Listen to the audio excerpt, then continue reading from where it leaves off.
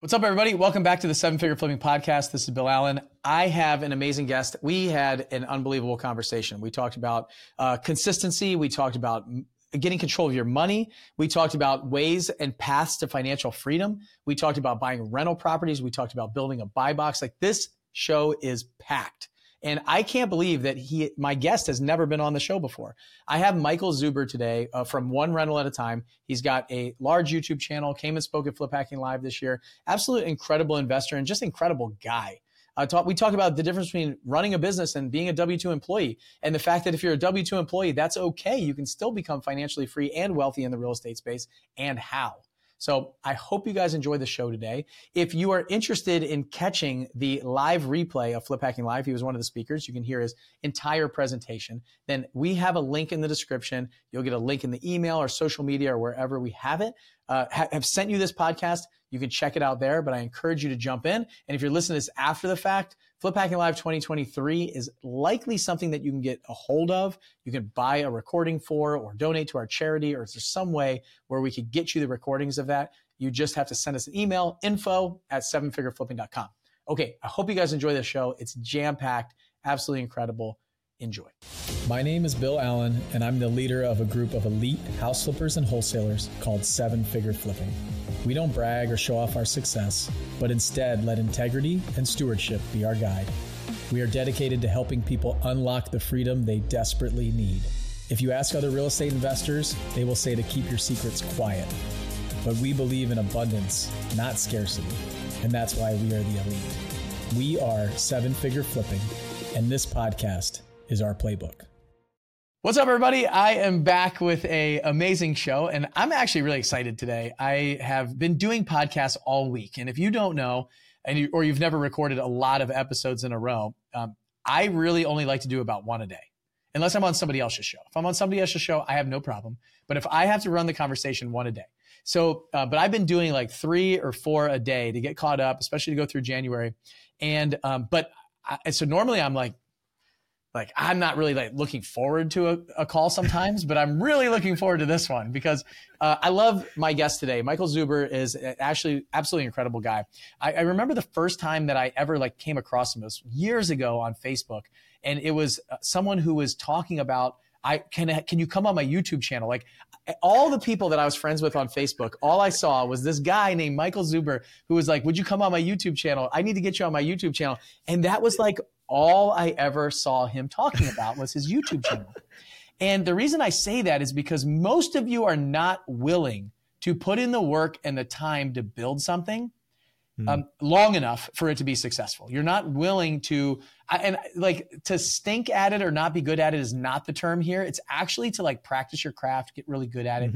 And so I watched him do this in the background, and it was just kind of watching, I don't even know if we really talk or spoke, but maybe somebody recommended me or something. And then he was like, I need to get you need to come on my YouTube channel. I was like, all right, I've never been on a YouTube channel before. Don't have a YouTube channel. I didn't know anything about YouTube really. I don't watch it. I don't subscribe to it at that time. This is 5-6 years ago, right? Yeah. And 2018. I remember. Yeah.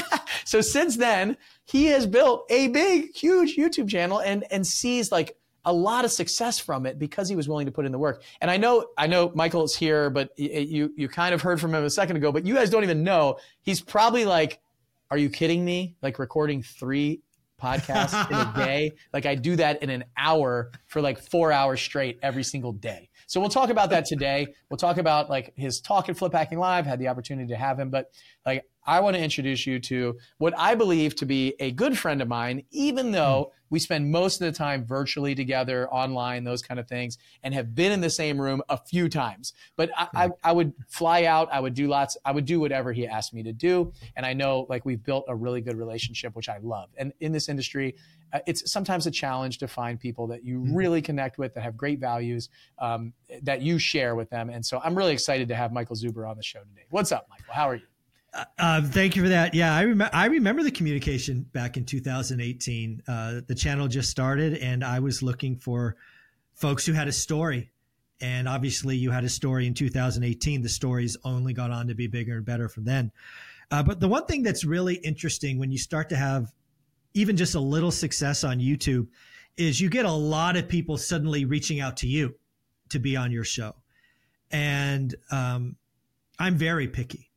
I'm very picky on who gets on, and certainly who gets on more than once, which you've been on multiple times, because I believe in you. I believe what you're doing. And on my channel, I often introduce you as the following. I believe Bill Allen is on the Mount Rushmore of real estate investors.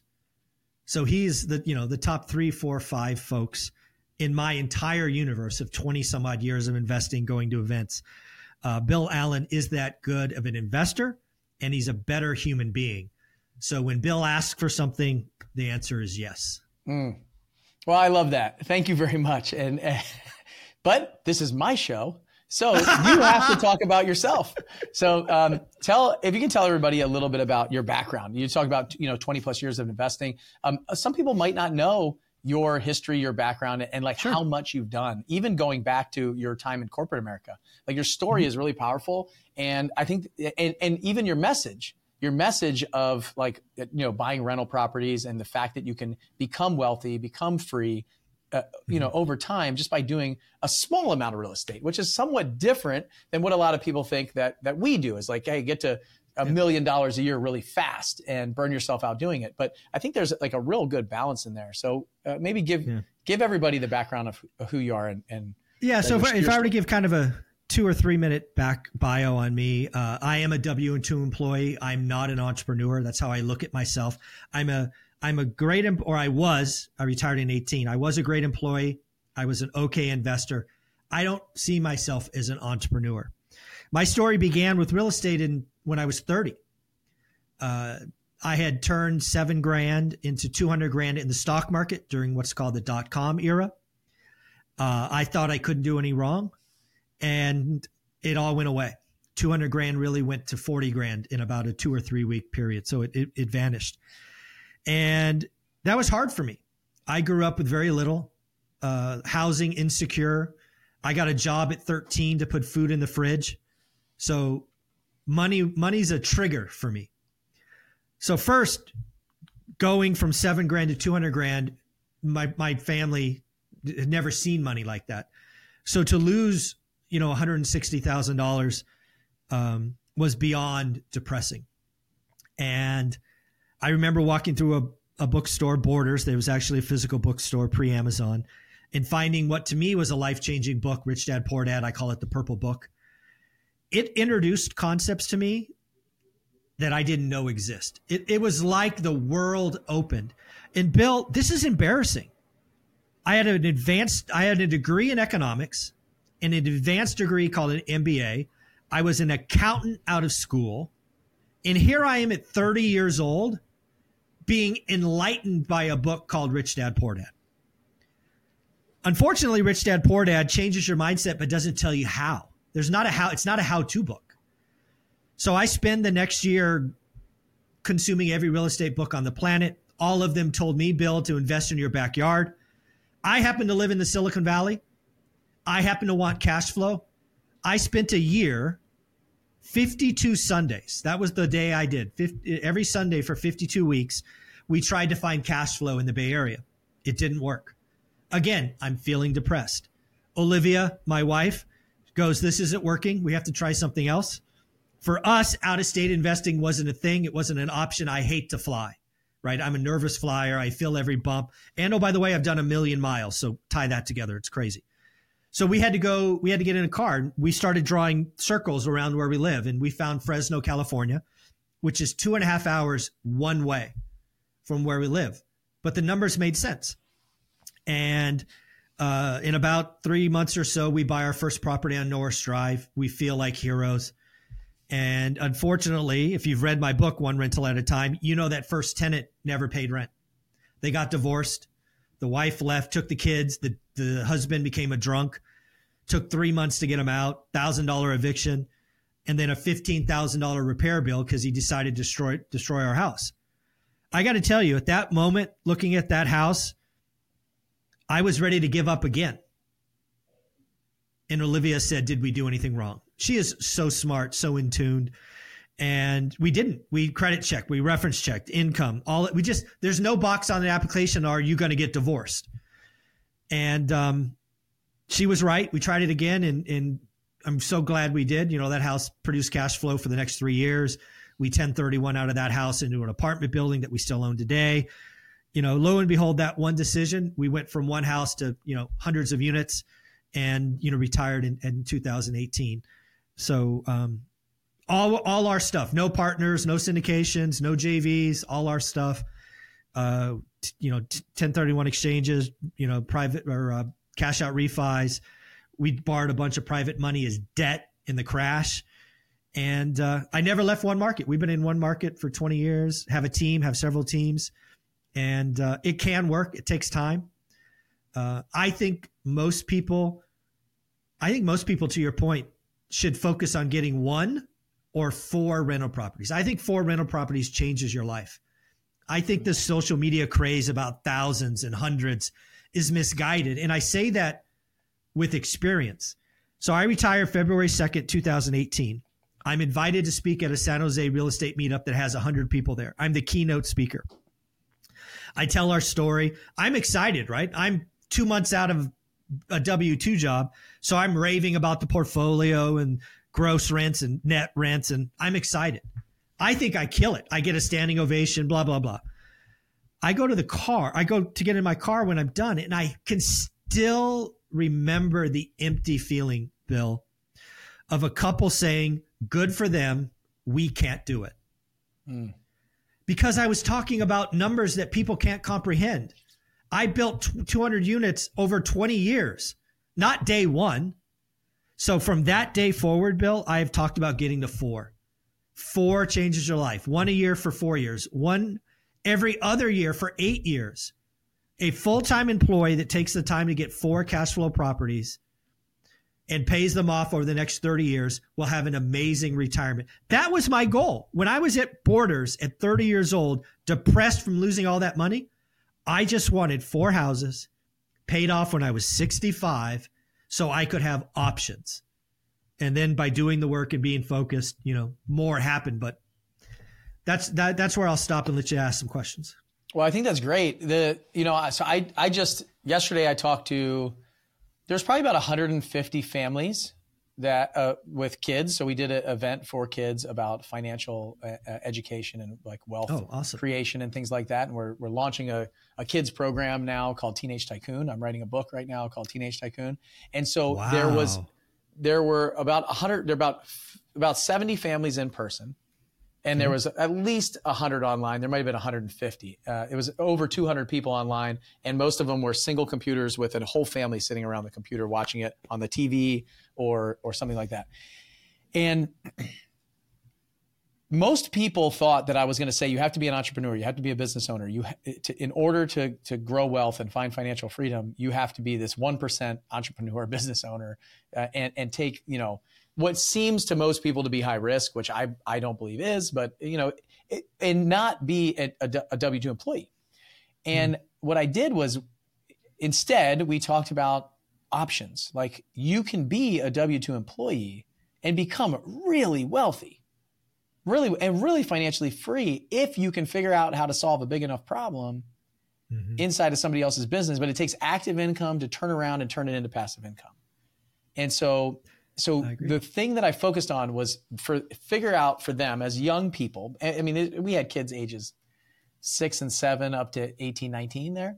Wow. And it was about finding their like active income stream and figuring out how to grow that so that they can buy passive income and figure out what to do.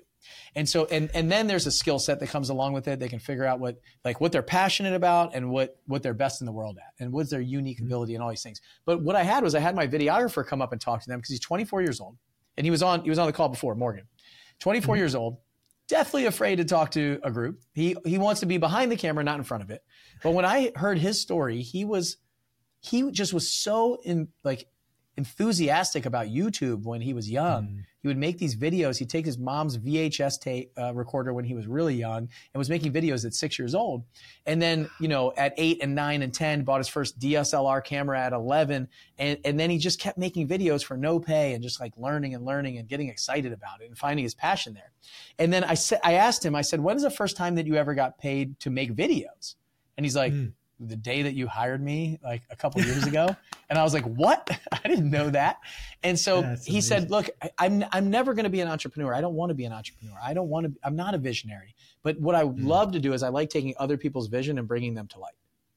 And like you have that and you figure that out early, you can bolt it on and you can figure out how to make as much money as you want and do the things that really fill you up. So I'm totally on board with your story. Like for the people that are listening, a lot of what people come on here and talk about is how fast can I leave my W-2 job? And the only time that I'm going to tell you to do that is if you hate it. Like if you absolutely hate it. Like I loved flying airplanes for the Navy. I built a multi-million-dollar real estate business while I was flying airplanes for the Navy full time. At no point while I was doing that did I plan on leaving the Navy. I wasn't doing that so I could get out of my job. I said, I will stay in the military as long as I'm flying airplanes and having fun. And when they gave me a desk, I left.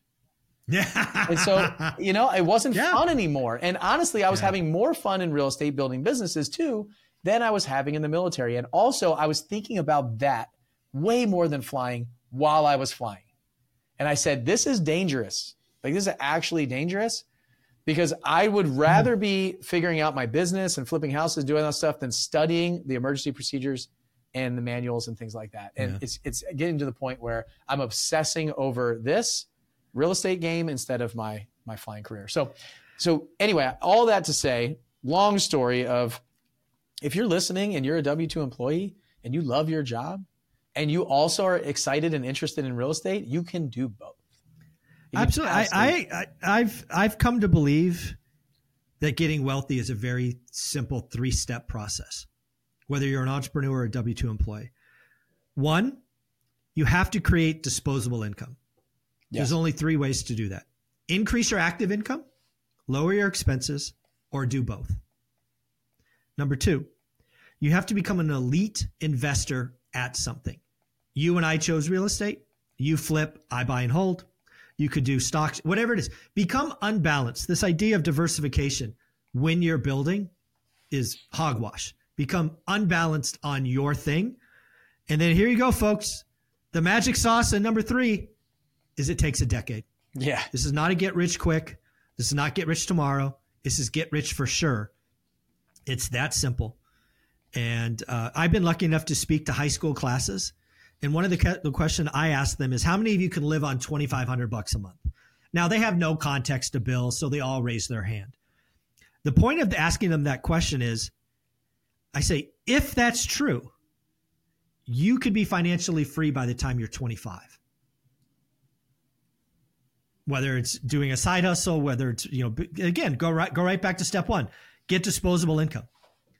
For some people, that means getting crazy restrictive on expenses. Others are, I'm going to go increase my income. Why not do both? That's the only reason Olivia and I kept growing is we went from spending 100% of our income to spending 50%. And our income went up, and we still did that ratio. And the thing that I think is really funny about this is I've now come to realize, Bill, that for the 10 or 15 years we sacrificed, our friends were talking behind our back and making fun of us. We didn't upgrade our house. We didn't change zip codes. We didn't get new cars. We didn't take crazy vacations. We just sacrificed and bought assets. And then time took care of itself. And, now we took January off and we're in Asia and we just did 3 weeks in Europe and we just bought a crazy ass house in Vegas. And it can happen, but you need 10 years. And for us, it's been 23. So it works. It's a pretty simple process. It's just most people won't commit to 10 years. Yeah. And that sacrifice over that long term is, so when I think back, there's another tip that I gave them that I'll share here, exactly what you just said. And what I did was, for me, I was single when I was, for a long time while I was flying in the military. So same thing. I said, instead of you kept the ratio the same as you got a raise. What I did, I made it a game. What I said was, okay, I'm living off of this right now. Like when I was an ensign in 01, I would live off of I'd live probably below my means. Like I wouldn't do a lot of things or go out or spend a bunch of money. And I was really kind of thrifty. People call me cheap. And I would like to use the word frugal, probably, or smart, or Not cheap. or fiscally advanced. Let's use that word. I like it. I had this level of spending. And then what happened was I got a raise to Lieutenant JG, so the next level up. Okay. And so my pay increase might be like 10%, but my expenses stayed fixed, like fixed dollar amount. Go. And then I became a lieutenant and my pay went up again. And even every year my pay would go up. And then we moved to San Diego. I moved to San Diego, and then the housing pay that I got went up, and everything went up. Like all of the cost of living things that we got that were tax-free went up. And as it went up, my percentage started going way up. Like my actual saving percent went up. And I don't like the word saving. Like I don't have a saving percent. I have an investing percent. Yeah. Like I don't save it, I invest it, and I want it to compound. So when I was like, saving like 30% of my salary, then it was like 40, then it was 50, then it was like 65, 70. And so as I got like higher, I was lieutenant commander, basically living off of a brand new ensign's salary. And so all of it went in for a long period of time, like you said. And it wasn't until I got married and very quickly we had our first son that those things started getting more expensive. I had to take care of my wife. She didn't work, and then take care of my son. And so those things, but that's when I really ramped up my investing game, because I realized that this slow and steady in the stock market is just not going to work for me. And I was becoming an expert, like you said, an elite investor, but I couldn't control any of that. It was really there was no skill that I could bring to the table, I didn't feel like, unless I became a day trader, which I didn't want to do. And it was just too risky for me. I didn't like the concept. And so I found real estate. I started to learn and study and learn it all behind the scenes. And then for years, it was like that, just being like totally broke. Like all of my money went into investing. Every dollar that I put in that account, I wanted to turn into 2 or 5 or 10. Yep. And then it started stacking and stacking and stacking. And so now when people are like, you don't live below your means. Like I just bought a car the other day, and it's a nice car, and it was kind of expensive. And so now it's like, you know what? That is actually disposable now. Like I figured out a way to pay for that. I have a very expensive airplane, but I'm constantly looking for ways for that to save me money, make me money, build something around it. Like we're doing the YouTube channel in there, like all this stuff, like how can anyway, the disposable income side for me, what I taught them, and there's a chapter that I'm writing in this book for these kids, is what if you can live off 10%? Yeah. Like what if you live off 10 and save 90 or invest 90 forever? Yeah. Like, until you get older, when you actually have problems, like you actually have things, and then you house hack when you're 18, 19. And so you don't even have to, like, people are like, oh yeah, but then I'll have housing. No, you won't. You don't even have to have housing. Get an FHA loan, and a $400,000 house is $14,000, $15,000 down, or 20 grand with some closing costs. And now, like, that's cheaper than a car. Yeah. So I'm so glad you're putting house hacking. Yeah, house hack. I don't have very many financial regrets, but I got to tell you, the fact that I didn't house hack a fourplex at 20 or whenever I could is it's a huge. My life would have been fundamentally different. So I'm glad that's there. I think this Teenage Tycoon is awesome. Just planting the seed, because I didn't know. Yeah. Right. I had a job since I was 13. I didn't know the whole idea of savings. I made money, spent money. I mean, in my family, money was a stressor. Yep. Right. When we had money, Dad was happy.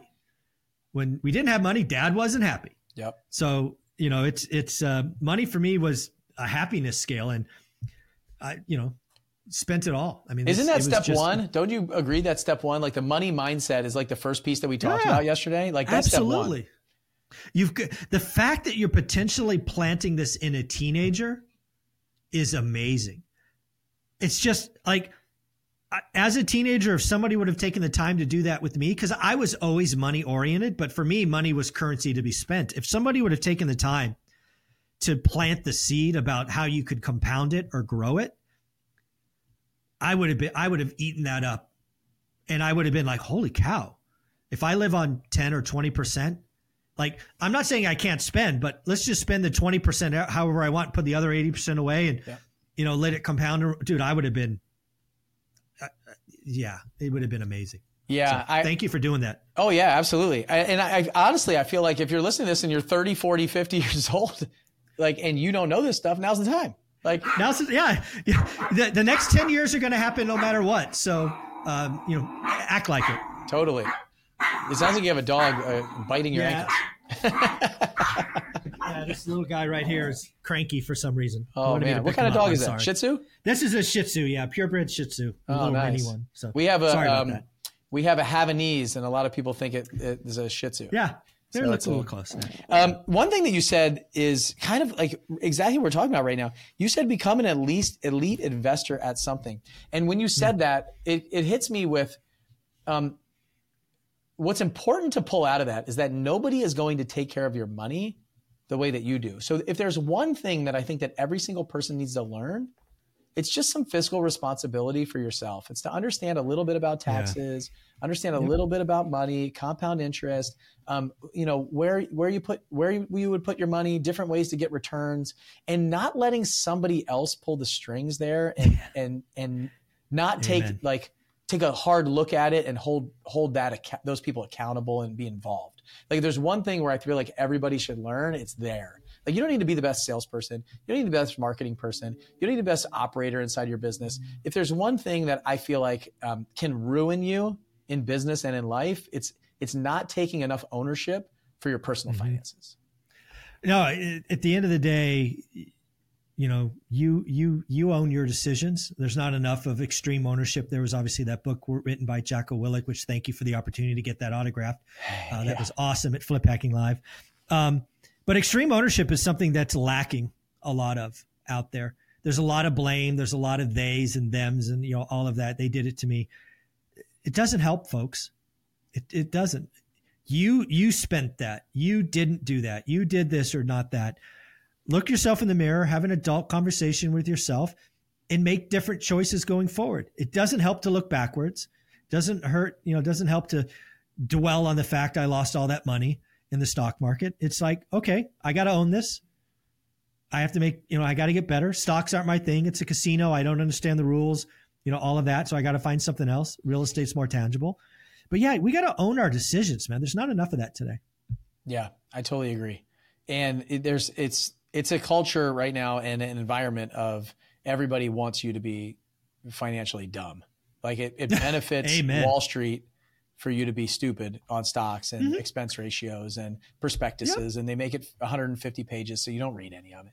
Exactly. And there's hidden expense ratios that could cost you 4 to 5%, and over time, then there's a money manager and wealth manager that's taking 1 or 2% of that as well. So now, your return is basically being wiped out, and so then additionally, you got banks that don't want you to be smart about finances because they're charging you 25% on a credit card or a 150-page document to sign a mortgage that you're never going to read and don't understand. So you just sign it.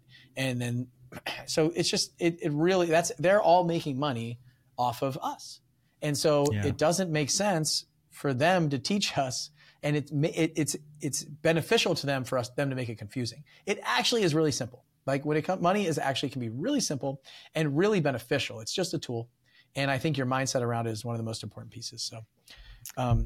So you spoke at Flip Hacking Live and you talked about specifically about building a buy box. Can you talk a little bit about that? And I think what I got from your presentation was transformational for me, and I could see it in the room for a lot of people, just understanding the importance of that and how many people overlook it and just jump right in, like you said, in their backyard or somewhere else that without thinking it through and really building a system. And I think you structured it really well where this is my system and this is the plan and you can duplicate it too.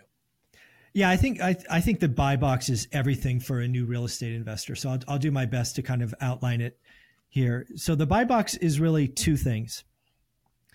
It's permission to focus and permission to ignore. Most new investors don't understand the ignore. They say things like, I'm going to look at that and this. So let's talk about my buy box from 2001. I think it's the best example.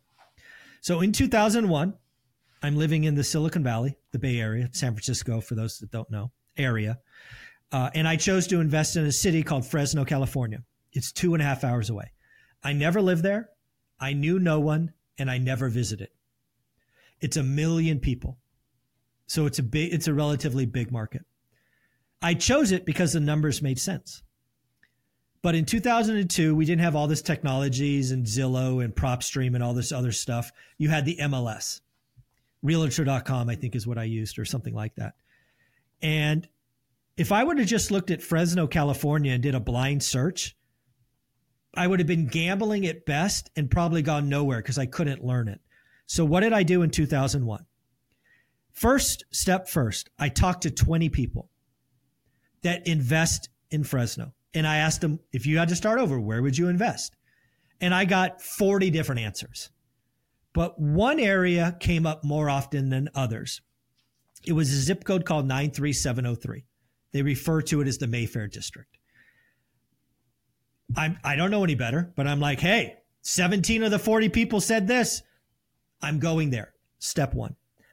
Mayfair's still relatively big. It's probably got, back in the day, 300-400 listings, all different types, houses, duplex, apartments, trailers, all these things. Too much. So I chose single family homes. Why? Because that's all I ever lived in. That was the extent of my research. I never lived in a duplex, so I didn't look. Single family homes. Then I said 3 or 4 bedrooms. Then I said 2 baths. Then I said 2-car garage, 1 story. And finally, I said between 1,250 to 2,000 square feet. Why did I add all those variables? The reason is simple. I wanted to get to an active list of somewhere between 20 and 40 listings. What I found, if you had more than 40, I couldn't go through it quickly. And if I had less than 20, it wouldn't change enough. So I played with the criteria to get an active listing of something like 31 or 32 listings. This is 2001, 2002. But here's what I mean by discipline. I saved that search, and that is all I looked at for 3 years. 3 years. The rest of Fresno might as well not have existed. If it wasn't in 93703, it wasn't 3 or 4 bedrooms, it wasn't 2 baths, it wasn't 2-car garage, it wasn't the right square footage, I didn't see it. That is where people go wrong.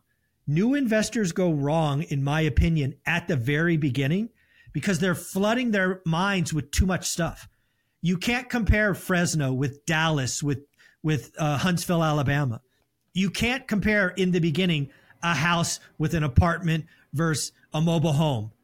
They're different. They have different costs, different expense, different lending. Just everything's different. So in the beginning, I believe you need a buy box, a tight focus. But then here's the magic. And here's where I really closed with Flip Hacking Live. Your goal with a buy box is one thing that you probably don't understand. The one thing you're trying to do with a buy box is understand what the average return is.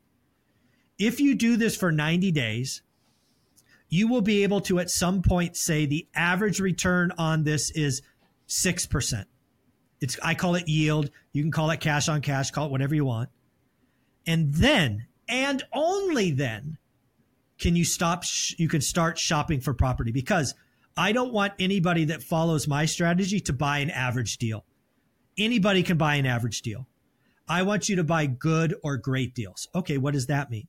In my world, if average is 6, you should buy a 7.5, which is good, or a 9, which is great.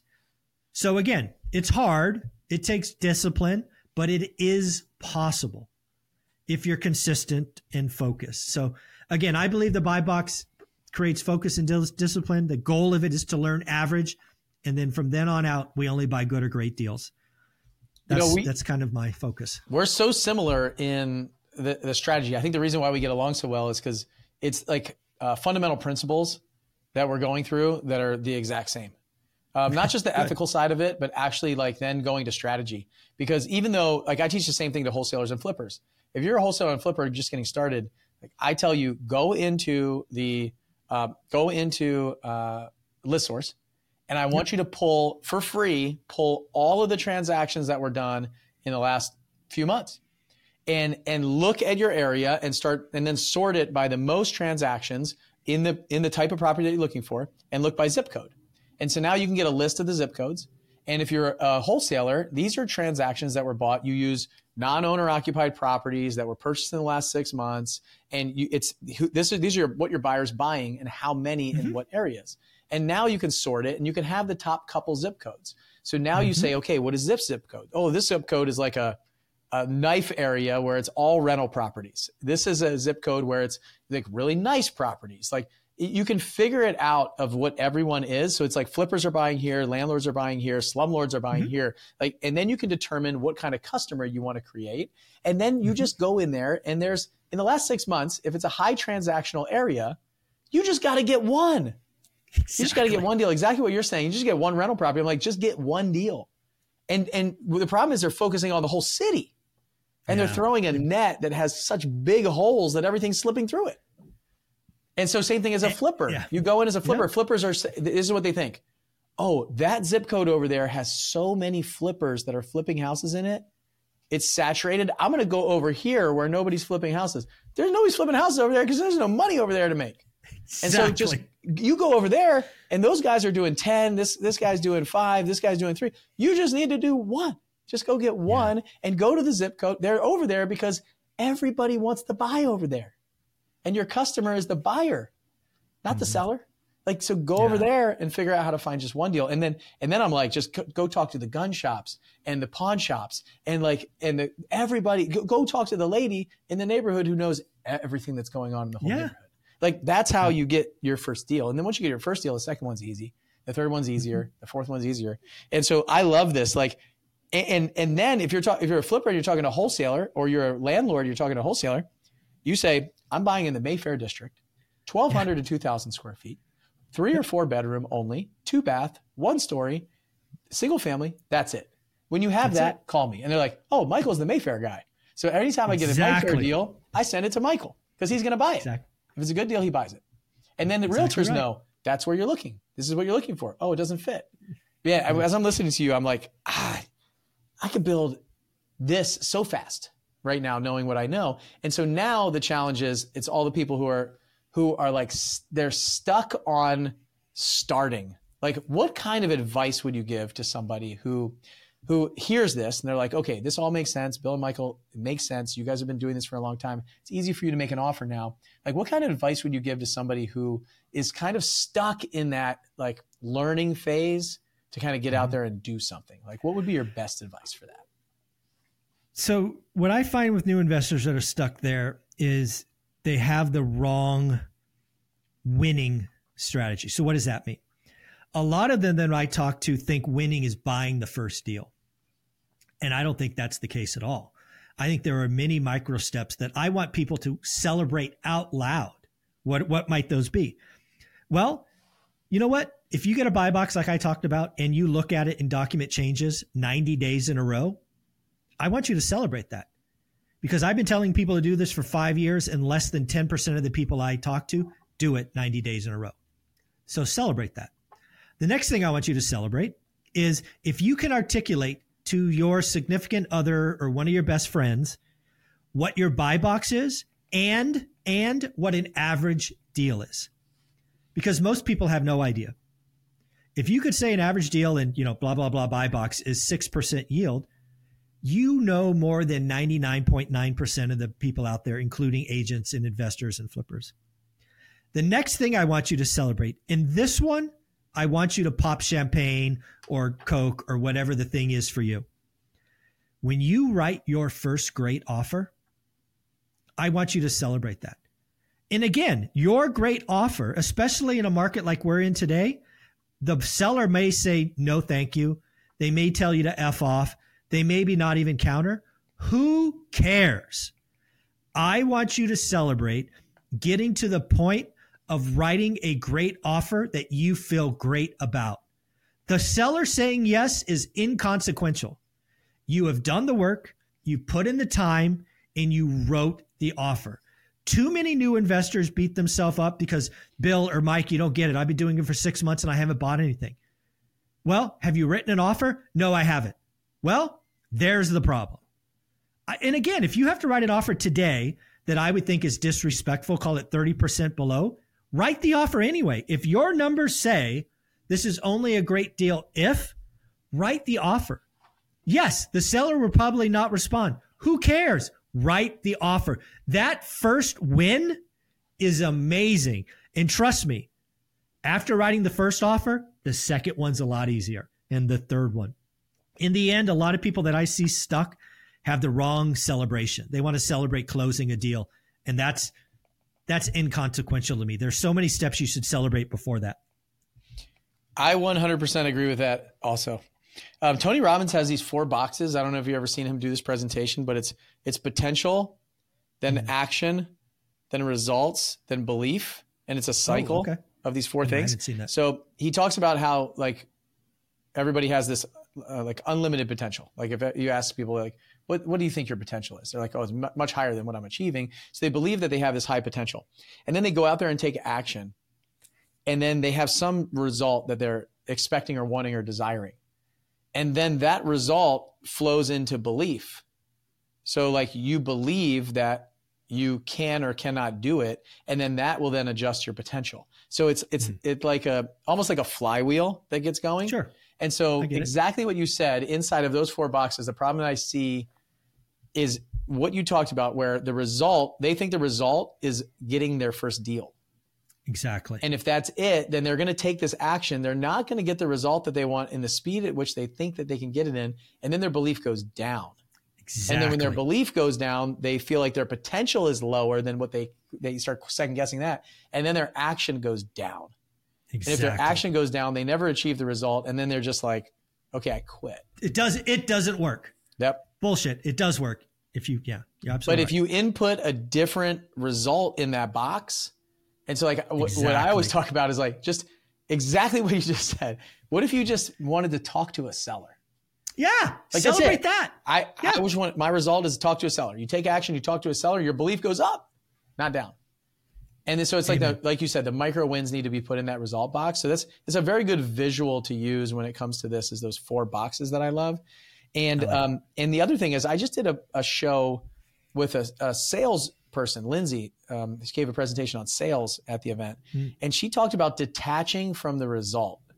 Mm-hmm. So it's so important in a sales conversation to detach from the result and really start caring. So when you were saying that, it's like, I just talked to her right before this call. That's playing in my head of the fact that we're so attached to the result that when we don't get it, we drop belief and drop potential, and everything just starts snowballing in a reverse. It goes around the wrong way. And we end up taking less action. Yeah. So I was a sales guy. That was my day job for the last 15 years. And the last 5 or so years is I took products that didn't exist and turned them into $100 million. I did that 3 times over the last 5 years. And she's absolutely right. What you basically have to do is you have to create what most salespeople call a pipeline. You can call it other things, but there are steps that you go through, and then you're just playing with the knobs. And if you put enough stuff in and you're worried and you get the conversions right, the result happens. It's a mathematical equation with small variances. Too many people, she's right, only focus on the end. And thus they don't do all of these things. So Tony Robbins, your sales professor, absolutely right. We got to, if I was talking to new investors, is change the little wins. Like you said, you want to be a wholesaler? Well, you know what? You got to talk to sell. No, you don't even talk to sellers. I would argue that's not what you do. You talk to owners. They may become sellers because, again, a lot of wholesalers go in thinking they're talking to a seller. They're probably an owner. They may be a seller someday in the future. Why don't you build a relationship with them so that you can check in once a year or whatever? So again, I would say it's calling owners, but celebrate that. We have to create wins so we get more self-belief so that we can go back and pick up the phone again and do it again, whatever it is. It's awesomely done. Nice job. I love that. Yeah, I want to kind of close it out with this question. And I want to talk about the consistency in your YouTube channel specifically, because the amount of time, like what the system that you built, the time that you put in, I think there's a lot of people out there that are not willing to put that time into it to get the result at the end. So I would love to hear, first of all, you tell everybody kind of how you built that, what it took, and then like how do they stay consistent over a long period of time? And like there's probably times where you weren't getting the results that you expected, those kind of things. So maybe just talk to some of that. And I think it's important to see the level at which you were performing to get to the place where you are now. So if you talk a little bit about your YouTube channel, some of the building of that and some of that stuff, I think it'll help, because I mean, and if you're listening, just take YouTube channel and input real estate business. It's the same. Yeah, it's the same thing. So let's talk about the beginning, because I think any channel kind of evolves over time. So I retire from work at February 2nd of 2018. I have a couple of weeks of being excited because, hey, I'm 45. I don't have to work anymore. I then, for the first time in my life, get depressed. And it's a negative spiral. I got nothing to do. I'm not contributing. My ego's not working. It's a month, maybe 6 weeks in. I'm seriously considering getting a job, and I had multiple job offers on the table because what I did, I was really good at. And I remember on the weekend, it's going, if something doesn't change, if I don't have a mission, I'm just going to get a job. And boy, that would be a failure. I remember saying that to myself. So what I decided to do first is I decided to write one rental at a time, because again, it's a book that I didn't think existed. It's like, hey, I read Rich Dad, Poor Dad, and then what happened? So, that was a story that felt better. But at the end of that, we were on another trip in Asia, and I remember watching Graham Stephan and Meet Kevin. And I'm like, oh, these guys, at the time, Graham's got, 5 or 6 units. Meet Kevin's got 7 or 8. And, I've got hundreds. And I'm like, oh, maybe I should have a YouTube channel and just share what being a landlord is. Bill, I got to tell you, I didn't even know you could monetize a channel. I had no idea. I came to YouTube because I simply wanted to find a way to fill my cup. Unfortunately, what I found with a YouTube channel is you individually can only create so much content with so much ideas. It starts to feel like work. So to how we started this interview, I started to go to social media, i.e. Facebook, and find other folks that are doing it like yourself and like many of your friends. And that worked. That felt good. We had different conversations. What really changed for One Rental at a Time is I started to recruit people that are like-minded. I call them my millionaires. And we have a standing recording every week, like Anna Kelly, 8 a.m. Wednesday. Jason Pritchard, 8 a.m. Sunday morning. And really why this is important is I think I have 12 hours booked every week with 12 different people. We record 3 topics. That's 36 videos. I also taken upon myself to do one live show every day called the Daily Financial News. It's something I've been doing 30 years. I'm up early, 5 o'clock. I read the financial stuff. Now I take notes and do a live show at 7:30. So yeah, One Rental at a Time has grown because we've cultivated other contributors, and I fill them in with other folks like yourself 4 or 5 times. You're just too busy to do weekly. I understand, but it's really wild. So this is something I want people to see. If you look at me today, I have roughly 55,000 subs. I made $80,000 in AdSense last year. What really probably shocks people is I've never edited a video, never one edit. I didn't have anybody doing thumbnails for a couple of years. I've now done 12,000 videos. One Rental at a Time, the YouTube channel, has helped me generate over 7 figures in other things, books, courses. By accident. I am not an entrepreneur. I have no team, no funnel, none of these things. It's just by being consistent, sharing what works and what doesn't work. I've sold 7 figures in books, courses, and other stuff. It's kind of wild to think about. But really what the point of all this is, I wasn't monetized until after 1,000 videos. How many people start a YouTube channel, do 5 videos, and cry? I did 1,000, almost 1,200 videos before I was monetized. And I didn't care. My goal was not the monetization. I didn't even know for the first 6 months that was a thing. I did it because it was my platform to give back. My anchor, what I've anchored my entire journey of 5 years on is this one thing. I want to do something where I die twice. What does that mean? At some point, my physical body will give up. Hopefully that's 50 years from now or more. But what will happen after that is people will stop saying my name 50 years after that. So I hope to contribute in a positive way where people are still talking about Michael Zuber 50 years after I'm dead. That is what drove me in 2018. That is what still drives me in 2023. All the other stuff that happens around it happens by accident. So that's my mission, is to create a platform that helps people and changes lives, and people are still talking about me after I'm dead. That's my goal. What I heard was you built something that works for you. So Yes. your times, your structure, I'm guessing, I don't want to put words in your mouth, but maybe the platform that you were watching, like it sounded like you were watching Graham Stephan and watching Meet Kevin. Like, did you understand the platform and know it, and you were like a user of it? I was bored in the back of a van as we were traveling around Taiwan up in the mountains. I'm like, I got to do something because they're speaking Chinese and it was really loud and I don't speak Chinese. So I was literally killing time. I didn't have a social media presence other than LinkedIn until after I was retired. I didn't know YouTubers existed. I typed real estate investing in YouTube and those guys came up. Okay. And so, but the other thing is, like you saying you don't edit, like you built something that works for you, not what everybody else is doing and what you think you have to do. You're not chasing what everybody else is doing. And I love it. I think it's, and the consistency, I think, is what has done it. What's really produced the results. Like literally, I remember you on Facebook. Just if I remember the early memory, I was like, who is this guy?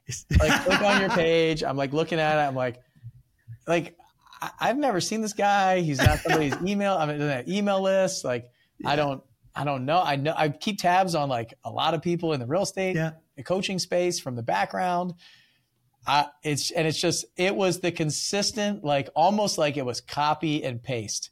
Like, would you be on my YouTube channel? Sounds awesome. Would you like to come and talk about it on my YouTube channel? And it was consistent for years that was it. Absolutely. And the cool thing is now, what we talked about in the beginning is, so before you were going out to curate the people to come on the show, and now I guarantee they're coming to you.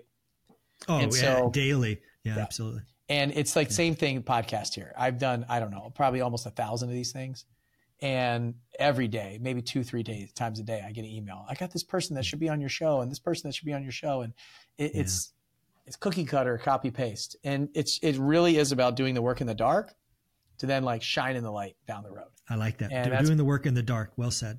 Yeah, it's really cool to see. And I noticed, and I was watching, and I think a lot of other people just see it now and are like, oh, yeah, I wish I had that. Like I'm sitting here watching my personal channel. Like I built a channel starting in like January, and we have the subscribers, but I need like 120 more hours of view time to monetize. And we're like, we want to monetize by December 31st, not to make money. Like just, I tell you what, if you put this video on your YouTube channel, I'll tell my audience to go watch it. I guarantee you will get you your last 120. Here we go. Now we're talking. And I, like for me, like I said, it's not about making money. It's about the goal that we set in the beginning of the year. Mm-hmm. And so let's be very clear. When you monetize, your viewership will go up because now YouTube is making money on your content. Yeah, I agree with that. And the other side of it, so for everybody who's watching, is like when I wanted to do this, I said I want to do something that I would do for free. Yes. And I'm paying for it. Like I get to go fly my airplane and put 8 GoPros in there and make a bunch of videos and do that's awesome. Fun. Like I figure out like you, what do I want to do that I can do more of that I think would be cool that people would eventually, and eventually it's going to grow. Like I still have I have a million subscriber goal. And so I like it. We'll get there. And this year, it took us 8 or 9 months to get past 100 subscribers. And I think now we're like 1,700 or something like that. So but the last 2 or 3 months we found some things that have been working. So for you and your real estate business, I know this is not a conversation about your YouTube channel. Although I would probably argue that you might want to start doing that because it's a great platform for you to drive traffic to in the future and build credibility. But if you're starting this business or building this business, it's about the tenacity that Michael had to keep going. It's about the goals that he set. It's about the plan that he had and sticking to it over a long period of time. Like his step 3, it takes a decade. What I wrote is wait. You have to do the work and wait. And that's the challenge. Like right now, we're recording this right before Christmas. We're in a season of Advent. We're in a season of waiting. like these people were waiting for the birth of Jesus. It's like this waiting period that we're not willing to. We want to go so fast. We're not willing to patiently wait for the results that and sow the seeds that we need to have the fruit down the road. And so I think a lot of us are just, and society right now is very much go, go, go. Don't wait. You don't need to wait. And all these coaches and people that run podcasts just like this are saying, you're going to be rich in 2 weeks or 3 weeks or 4 weeks. And this is not true. It's not true. No. I mean, it's going to take years for you to build a business. I mean, you should be thinking about doing this for the next 10, 20 years. Correct. And so I encourage you to set the goal, to stay with it, and have the consistency that Michael has of getting up at 5 o'clock in the morning, read the news, do it at 7:30. Then he's got back. Like when I'm on his show, it's like, if I'm 2 minutes late, he's gone. Like he's like, I got to record something. Like, you're out. I was like, wait, what just happened? And he's like, this is like a live recording. I only have 15 minutes, or we have 20 minutes. Like, let's go. We're recording 2 shows in 30 minutes. Much more efficient than I am on this show, where it's like, let's talk for a while, you know? And so it's really incredible. So I applaud you for that. I praise you for that. I think it's a great example for people to understand that they need to do the same thing if they want to be successful in the business. Yeah, I think you've really summed something up that I never put my fingers on. So I appreciate that. You're absolutely right. I've done what works for me. And you're to that point, I don't record after 11 a.m. I'm out, right? If there's a very, very rare exception, like maybe once a year I'll record something off hours. But again, I want to get home. I'm a morning person. Olivia's an evening person. I'll get home, take care of the dogs. Our first thing is we're going to go have lunch somewhere. So yeah, absolutely right. I built this around what works for me. So that was enlightening. Thank you. Well, I think it's really important for the people to hear that, because they got it. Like, you don't need to build the business that your friend has, or that somebody on a podcast has, or somebody else in your market has. You need to build the business that suits you, your lifestyle, your plan. And by the way, that changes over time. Like Michael probably he recorded all over the place in the beginning. Like all that stuff changes, and that's okay. Give yourself some grace to make adjustments over time and change and pivot and design what you want. That's the beauty of running a business or doing what you want to do, is you can decide. So, all right, Michael, how can people find out more about you? First of all, YouTube channel, obviously, you've got a book, you've got a lot of things going on. So just like, where can they go find more about you, learn more about you, and jump into your world if they want to? The one thing that I've done right is everything I do is one rental at a time. So the first book was called that, website's called that, YouTube channel's called that, Twitter, Instagram. So if you want to find me, one rental at a time is the place to be.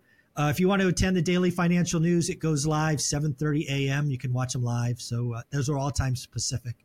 But yeah, at the end of the day, Bill Allen, you are on the Mount Rushmore of investors. I look forward to the teenage tycoons. I think that is going to change generations to come.